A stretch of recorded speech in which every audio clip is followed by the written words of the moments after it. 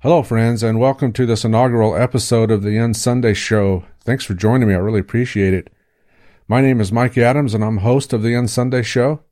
In this first episode, I just want to introduce myself to you a little bit. I want to introduce the show to you, the concept of the show, what I hope to accomplish in this show, and what I hope that it produces for us. And I hope that what it produces will be an encouragement to you. I decided to go back to calling this the UnSunday Show. I had a podcast a couple of years ago called the UnSunday Podcast, where I talked about a lot of the same things that I'm going to be talking about with you in this podcast. But I was in a little bit different place then. I was working full time and things were pretty busy, and so I ended up shutting that down just because I couldn't keep up with the pace anymore. But now I'm retired, and being retired, I've got all this time. So I thought I would fire this thing back up again and see where it goes. Again, this is episode 1, and I'm not sure if it's going to fly or not, but I'm going to take a chance on it and see what happens. Like I said, my name is Mike Adams, and I'm host of the UnSunday Show. I call it UnSunday because what I want to do is spend some time looking at the church. I want to spend some time looking at institutional Christianity and what it's become in our culture. I'm a former pastor. I have 20 plus years of pastoring in different church settings in the institutional church, and I have left that setting. I've left that institutional church. My wife and I have pulled out of that, and we've found more authentic community outside of those four walls. And looking back at that, it's like hindsight. Hindsight's always 20/20. And when I was in that, I didn't see some of the things that I see now. When I was in that system, and I was a professional upfront pastor, and I was, kind of the leader or one of leaders. It was always a team of pastors where I was at, but I was one of those upfront leaders where there was top-down authority. There was a hierarchy of authority within the institutional setting, and I functioned in that setting for quite some time, and I began to question things. I began to slowly question stuff that I would see happening around me, things that I would see happening behind closed doors, things that I would see happening in open doors, things that I would see happening in public up front. And I started to question some of that. And so I began to really look into the history of it, the history of how we got there. And I found a couple of really good church history books that I've enjoyed reading. And I started to discover that we got there on purpose. This whole institutional hierarchy, top-down authority structure is there on purpose. We did this on purpose. Looking back at church history, it was very intentional how we got here. And so I began to really question that. And after we left the institution, I began to document some of that stuff. And in my old UnSunday podcast, I talked about a lot of it. And again, I hope to talk about a lot of the same things here. So that's a brief introduction to myself and where I've come from, some of my background there. Again, seeing the institutional setting from the inside out was really an eye-opener. So depending on where this podcast goes, I hope that it can be a resource for you. I hope that it can answer some of the questions that you may have. I hope that you'll share it with others as you listen to it.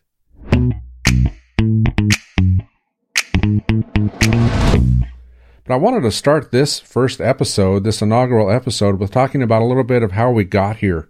How did the church get here? Is the church supposed to be this hierarchical of authority where authority flows down and money flows up? Is the pastor really central to this whole thing? We've taken this idea of the pastor, which appears one time in the New Testament. We'll be talking a lot about that, but it appears one time in the New Testament in Ephesians chapter 4, and we've institutionalized the pastor. We've made the pastor the focal point. We've made the pulpit the focal point. We've made Sunday the focal point. And we tell people that if you're not there on Sunday supporting the pastor while he's in the pulpit and supporting the whole institutional machine and keeping it viable, that you're somehow letting God down, that you're somehow in sin, or that you're somehow a disappointment to him. But the truth is, friends, God doesn't require you to go to anything on a Sunday. He doesn't require you to go to anything on any day. There's so much of the old covenant that we've brought into the new covenant. There's so much of the imagery of the old covenant that we've brought into the new. And those in charge, especially, of which I was one, so I'm always pointing a finger at myself when I say that, but those in charge are taking those rules and regulations, those types and shadows that were in the old covenant that don't belong in the new, and we're bringing them across and making them apply to believers in the new. And so we've convinced ourselves, and we don't even question it, that church is a building, that church is a location, that church is a time, that I'm supposed to be there on Sunday or Wednesday or Thursday or, whatever the days are. Or maybe I'm supposed to be there on all of those days. But God doesn't require that of you. That isn't a new covenant concept. So let's flesh that out a little bit in this podcast. Let's flesh that out some as we move from episode to episode and look at this stuff and look at how the hierarchical system of the professional clergy got into place. Is there even such a thing as a clergy and laity? Does Scripture even speak in those terms, or is that divisive? Is that something that divides the body of Christ into us and them? And is that something that gets in the way of the one another's and the priesthood of all believers that the New Testament talks about? These are important questions to answer, and these are questions that I want us to examine. I want us to be honest and open and upfront about them in this Unsunday show. And let me set your mind at ease. I don't have an axe to grind. I don't hold a grudge against those in an institutional setting. Some people thrive in that, and I get that. Christ's church is big. His ecclesia, which is the Greek word that we translate church most often, his ecclesia, his assembly, Christ's congregation, is huge, and it's big, and it has many valid expressions. But what I've discovered is that institutional expression, that institutional setting of Christ's ecclesia isn't the only valid expression. In fact, I don't think it's valid at all. But that doesn't mean I'm out to destroy it or that I'm out to trash those that are in it. I want to encourage you. In this podcast, I want to ask you to reconsider what the New Testament says. Because so much of what we do today in our institutional settings, within institutional Christianity and within institutional churches, doesn't appear anywhere in the New Testament. And yet, here we are, doing these things from week to week and burdening ourselves with these things from week to week and, making Sunday the focal point of the week, where everything points to Sunday. And then when you get inside the facility, whatever the facility looks like, everything points to the pulpit. And then you've got the pinnacle of the week when the pastor kind of mounts the pulpit and starts to tell you what you need to be doing or tell you what his interpretation of a particular passage is, and then using his or her influence to persuade you to believe that way. Well, again, that has no New Testament warrant. That appears nowhere in the New Testament, and it's exhausting. Week after week after week. I think of that episode in the Christmas movie Elf, where Christmas is over, Christmas is done, Santa's back, and they're in the North Pole, and everybody's happy and partying. And then somebody makes the statement, well, on to next year. And that's kind of the institutional church. You finish up on a Sunday and immediately you start planning for the next Sunday. Because everything's so Sunday oriented, everything's so pulpit oriented, everything's so pastor oriented. But that's not in the New Testament. And so we have a lot to talk about in this podcast. I can tell you this, that looking at church history and looking at how this started and how we got to the point that we're at within institutional Christianity and within the institutional church setting, I can tell you with confidence that we got there on purpose, that how we got here was intentional, that it didn't start this way. It didn't start like this, where we have a professional clergy, where we have a non-professional laity, where we have, those up front doing stuff for us and the rest of us are just kind of passive. That is counter to everything in the New Testament, where the New Testament talks about the priesthood of all believers and the doing of the one another's. Paul said, when you come together, he told the Corinthians, each one of you has a psalm, a song, a teaching, whatever you're bringing. And there was this full participation, but we've institutionalized that. We've institutionalized that into a priesthood of a few instead of the priesthood of all believers. And most of us don't get to function in that. But we got there intentionally. About 110 AD, there was a pastor named Ignatius, and this was Ignatius of Antioch. There's a couple more Ignatiuses in church history. We don't want to confuse them. So we're talking about Ignatius of Antioch, and he died about 110 AD. He was martyred. And as he was on his way, he was being taken to Rome to be executed for being a Christian. And on his way, he wrote 7 letters to 7 different churches. Sound familiar? And in his letter to Smyrna, he wrote this, and I'm quoting here, "Follow your bishop as Jesus Christ followed the Father, and follow your presbyters as the apostles, and respect your deacons as you would respect God's commandment. Let no one do anything in the church apart from the bishop. Holy communion is valid when separated by the bishop or someone the bishop authorizes. Where the bishop is present, there let the congregation gather, just as where Jesus Christ is, there is the church." End of quote. That's an amazing statement that Ignatius made, and he made that, it didn't take us long to get off track. You think about the Apostle John. The Apostle John was probably the last living apostle, and he died, somewhere around 95 or 100 AD. Well, this quote from Ignatius was in 110 AD, so you're talking 10 to 15 years after the death of the last apostle. We're already getting off track. We're already starting to move in this direction of putting this professional hierarchy within the assembly, within the ecclesia, to the point where Ignatius was able to freely say, where the bishop is present, there let the congregation gather, and don't do anything apart from the bishop or someone he appoints. And so Ignatius was saying the bishop, pastor, I should say this at this point, and we'll flesh this out in a future episode, that in the New Testament, bishop, pastor, overseer refer to the same people. And as we talk about what a pastor is in a future episode, we'll flesh that out a little bit more. But for now, I just want to throw that out to you. So when Ignatius is saying bishop, think pastor. If you're like going, whoa, what's a bishop? Think pastor.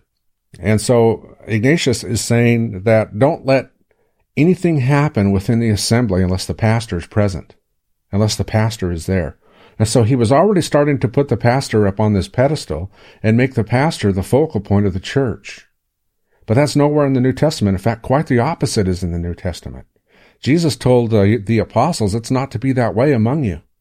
You're not to be in this hierarchical authority, top-down authority structure. He told us point blank not to do that. He told us point blank not to use honorific titles. He said the Gentiles like to lord it over. The Gentiles use titles, but you're not to use titles because you're all brothers. There is no difference. But we use titles. And starting with Ignatius way back in 110, this is kind of the seed of where this came from, is that immediately we're using different titles, and what this became by at least 250 AD. So we're talking middle of the 3rd century. By 250 AD, Ignatius' structure that he laid out here in 110 AD was solidly in place in most ecclesias, where we had institutionalized the pastor to where he's the guy in charge, and it was always a man. He's the guy in charge. He's the one ruling. And the poor people, the poor laity, couldn't do anything without the clergy. The clergy were the professional, trained people who were closest to God, who spoke for God, who knew what God wanted, who were God's mouthpiece. And they were the ones in charge. And Ignatius is saying, submit to that. Don't let anything happen in the church unless the pastor's there. And if he's not there, what do? I guess you just sit on your hands, kind of twiddle your fingers until, he shows up. But again, that is nowhere in the New Testament. That is nowhere within the pages of our New Testament. That is strictly tradition that we've inherited as far back as Ignatius. The New Testament ecclesia knows nothing of this system. But we've taken that thing and we've institutionalized it. We've taken the word pastor, which appears one time, as I said, in Ephesians chapter 4, and we've institutionalized the pastor. We've made the pastor the center point. We've made pastor the pinnacle of the week. We've made pastor the pinnacle of the assembly. We've made the pastor the pinnacle of the institutional setting. I know. I was there. I functioned in that. And it was detrimental to the priesthood of all believers, because it made a few people, the professionals, and I'm using air quotes, it made the professional Christian authoritative over the non-professional, and I'm using quotes again, and it left one group of people, a large group of people within the church, within the assembly, sitting there passive, staring at the back of someone's head that they probably don't know on a Sunday morning, and calling that worship and thinking that, yeah, this has pleased God somehow. But again, God doesn't require that. It's nowhere in the New Testament. So we have a lot to talk about. We have a lot to go through in this podcast. There's a lot of stuff that's happened through church history that tradition has given us that has really nullified the Word of God. You think of Jesus' words to the Pharisees in the Gospels, and I don't remember where it is. You can go look it up. But Jesus' words to the Pharisees, they had so many traditions in place. Jesus said, you've nullified what God has said by your tradition. You've elevated your tradition over God's Word, over what He said. And we're doing that today. We're stuck in this system. Nobody questions it because those in authority are telling us that we need to be under their authority. And so we just go along with it. But I can tell you this. Let me give you some insider information. I don't believe that there's any special calling that I have or had when I was in that pastoral role that set me apart from someone who didn't have that supposed calling. Ordination is a tradition. Ordination isn't anywhere in the New Testament. Nowhere. It doesn't exist. But ordination has become a big deal where if you have to be the ordained minister in order to serve the Lord's Supper, which we've also institutionalized. The Lord's Supper isn't a cracker and a juice. It's a meal. It's a meal together to be enjoyed together. It's not a sacrament. It's a time of loving one another around food. It's a time of remembering what Jesus did around a meal. But we've institutionalized that thing too, and we've made it into something that the people in authority, again, are telling us has to be done, and it has to be done a certain way, and only those in authority can do it. The same with baptism. Many believe that it's the pastor's role, it's the pastor's job, or someone the pastor appoints to do baptisms, to do water baptisms. But again, that concept is absent in the New Testament, but we've been told that. We've been raised with that. If you're one who was raised in a church setting, you've heard this stuff all of your life. And it's time to, if you're questioning it and wondering the validity of it, it's time to stop and raise your hand and start asking some serious questions. And that's what I want to do in this podcast. Again, I don't have an axe to grind, but I'm going to ask honest, pointed questions. And again, when I talk about those in authority and those pastors, again, I'm pointing a finger at myself as well because I was one for years and years. And I didn't fully understand at the time what that was doing and what that meant. I thought this was the way it was because everybody around me was doing it, and everybody around me was saying this is the way it is. And it turns out that those who were around me who were telling me that this is the way it is were those in authority who weren't about to give up that authority. But make no mistake, in an institutional church setting, in institutional Christianity, money flows up and power flows down. And there's a definite correlation between the two. And we use guilt and shame as tools to get people to do what we want them to do. Normally, well, I can't really say normally, but a lot of the time, we will run to an old covenant passage, to an Old Testament passage that's not even written to us, or not even written about us. And we'll bring that thing across and we'll impose it on people in order to guilt them into doing something more, something better, something further to support the institutional setting. Because at the end of the day, the institution has to be viable. The institution has to survive. And if the institution doesn't survive and crumbles, then we've lost our little, kingdom. We've lost our little thing here and we lose power and control. And so we bring across whatever we need to bring across out of Scripture that we'll take out of context and we'll try and apply it. I know my wife and I visited a church a couple of years ago now. We just went there to see what was going on. And the pastor there, again, was, he was up front and kind of pacing back and forth on the stage and talking about his interpretation of something. And he happened to be in Malachi chapter 3, I believe, or, if you're feeling Italian, it's Malachi, the Italian prophet. But I digress. But he, kind of paced back and forth on the stage, and he was actually yelling at the people that were sitting passive in the pews and telling them, he literally accused them of being thieves and of robbing God, because he was taking Malachi completely out of context and applying it to his vision of what he saw for his institutional setting there. And he needed more money, and so he was guilting people into giving more and more. Well, we got tired of being called thieves, and so, we got out of there. But that's the whole point, is that there's this power play, there's this power struggle where we will take scriptures out of context that have nothing to do with us, like the tithe or like Malachi 3, and we'll start to put people on a guilt trip in order to get them to perform more, more toward our goals within the institutional setting. Been there, done that. But I guess I should wrap a ribbon around this first episode of the UnSunday Show. Again, this is brand new. Just launching this. Actually, I haven't even launched it. I'm going to be recording some of these episodes and then seeing when a good launch time would be. And then we'll just kind of see what happens from there. But I want to say thanks for joining me in this inaugural episode of the UnSunday Show. And I'm glad you did. And until next time, bye.